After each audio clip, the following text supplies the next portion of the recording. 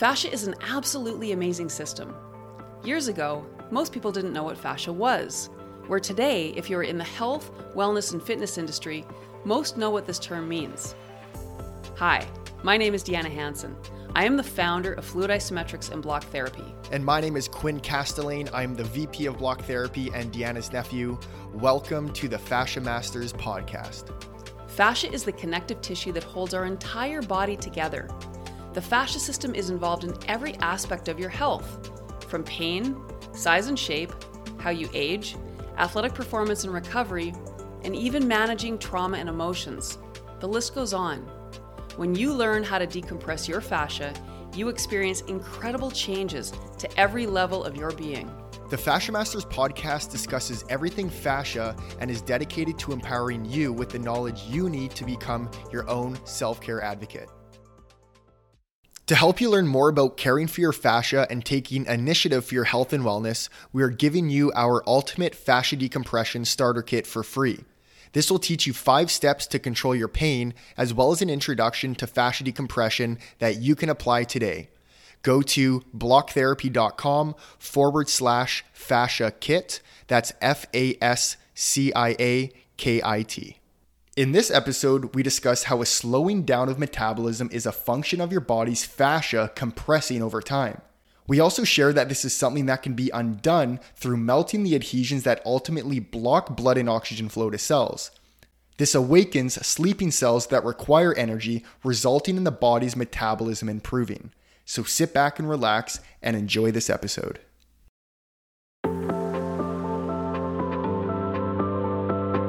We all know that typically as we age, our metabolism slows down, and there's some understanding around this regarding lean muscle mass, but we have a bit of a different perspective as well.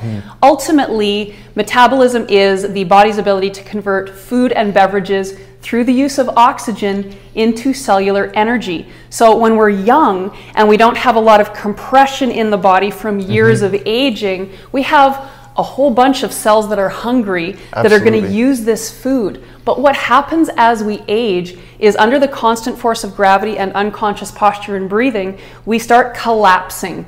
Also, with injury and surgery, we create more blocks to blood and oxygen flow. So no matter what your life has been to this very moment, we have all these barricades to feeding that food to those cells. So ultimately, there's less mouths to feed, slowing down the metabolism over time. Exactly. But what's also very interesting is you mentioned oxygen is the converter. So as Deanna mentioned, when we're collapsing, we're not breathing properly, then the metabolism can't increase, or your metabolism can't increase, because you're also blocking the oxygen flow as well. So again, breathing diaphragmatically can pull in up to 6 times the oxygen. So simply by increasing your oxygen intake and absorption, then that will literally speed up your metabolism. But again, of course, we still need to go in there and release the fascia, release the grip, so that we can integrate and awaken those cells that have been compressed. And it really comes down to understanding proper foundation. So we have approximately 100 trillion cells or mouths to feed. Right. And every cell has a position in its body that it's supposed to be in. But because of unconscious posture and gravity over time, we migrate away from balance. So block therapy is extremely beneficial at getting into that tissue, melting through those adhesions that are blocking blood and oxygen flow, and rejuvenating cells, increasing the number of mouths that we're going to feed. Exactly. And what I find interesting is they mention, specifically in bodybuilding and fitness as well, the more muscle mass you gain, the faster your metabolism will increase. And in theory, yes, that definitely makes sense if you're not really compressed. But the way people are training in the gym now, they're forcefully compressing, they're not breathing properly, they're not aware of their posture and their alignment, so their tissue becomes more dense throughout their entire body. So you might notice an increase in metabolism initially, but over time, you're gonna compress more, that's gonna block more blood and oxygen flow to cells, and your metabolism will be slowing down. So to increase your metabolism, you don't necessarily have to increase muscle mass. That is your option. But doing block therapy, releasing the grips, increasing oxygen, and then understanding the posture alignment to maintain all of that work we've done is what will create and increase your metabolism. Absolutely, and really it's really simple. There's no skill required to this process, and anybody can do it, whether you are bedridden with fibromyalgia or whether you're an elite athlete.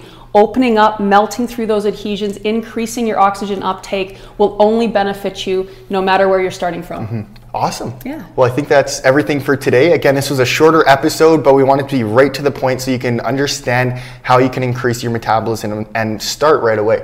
And we'll see you guys next week. Breathe and believe.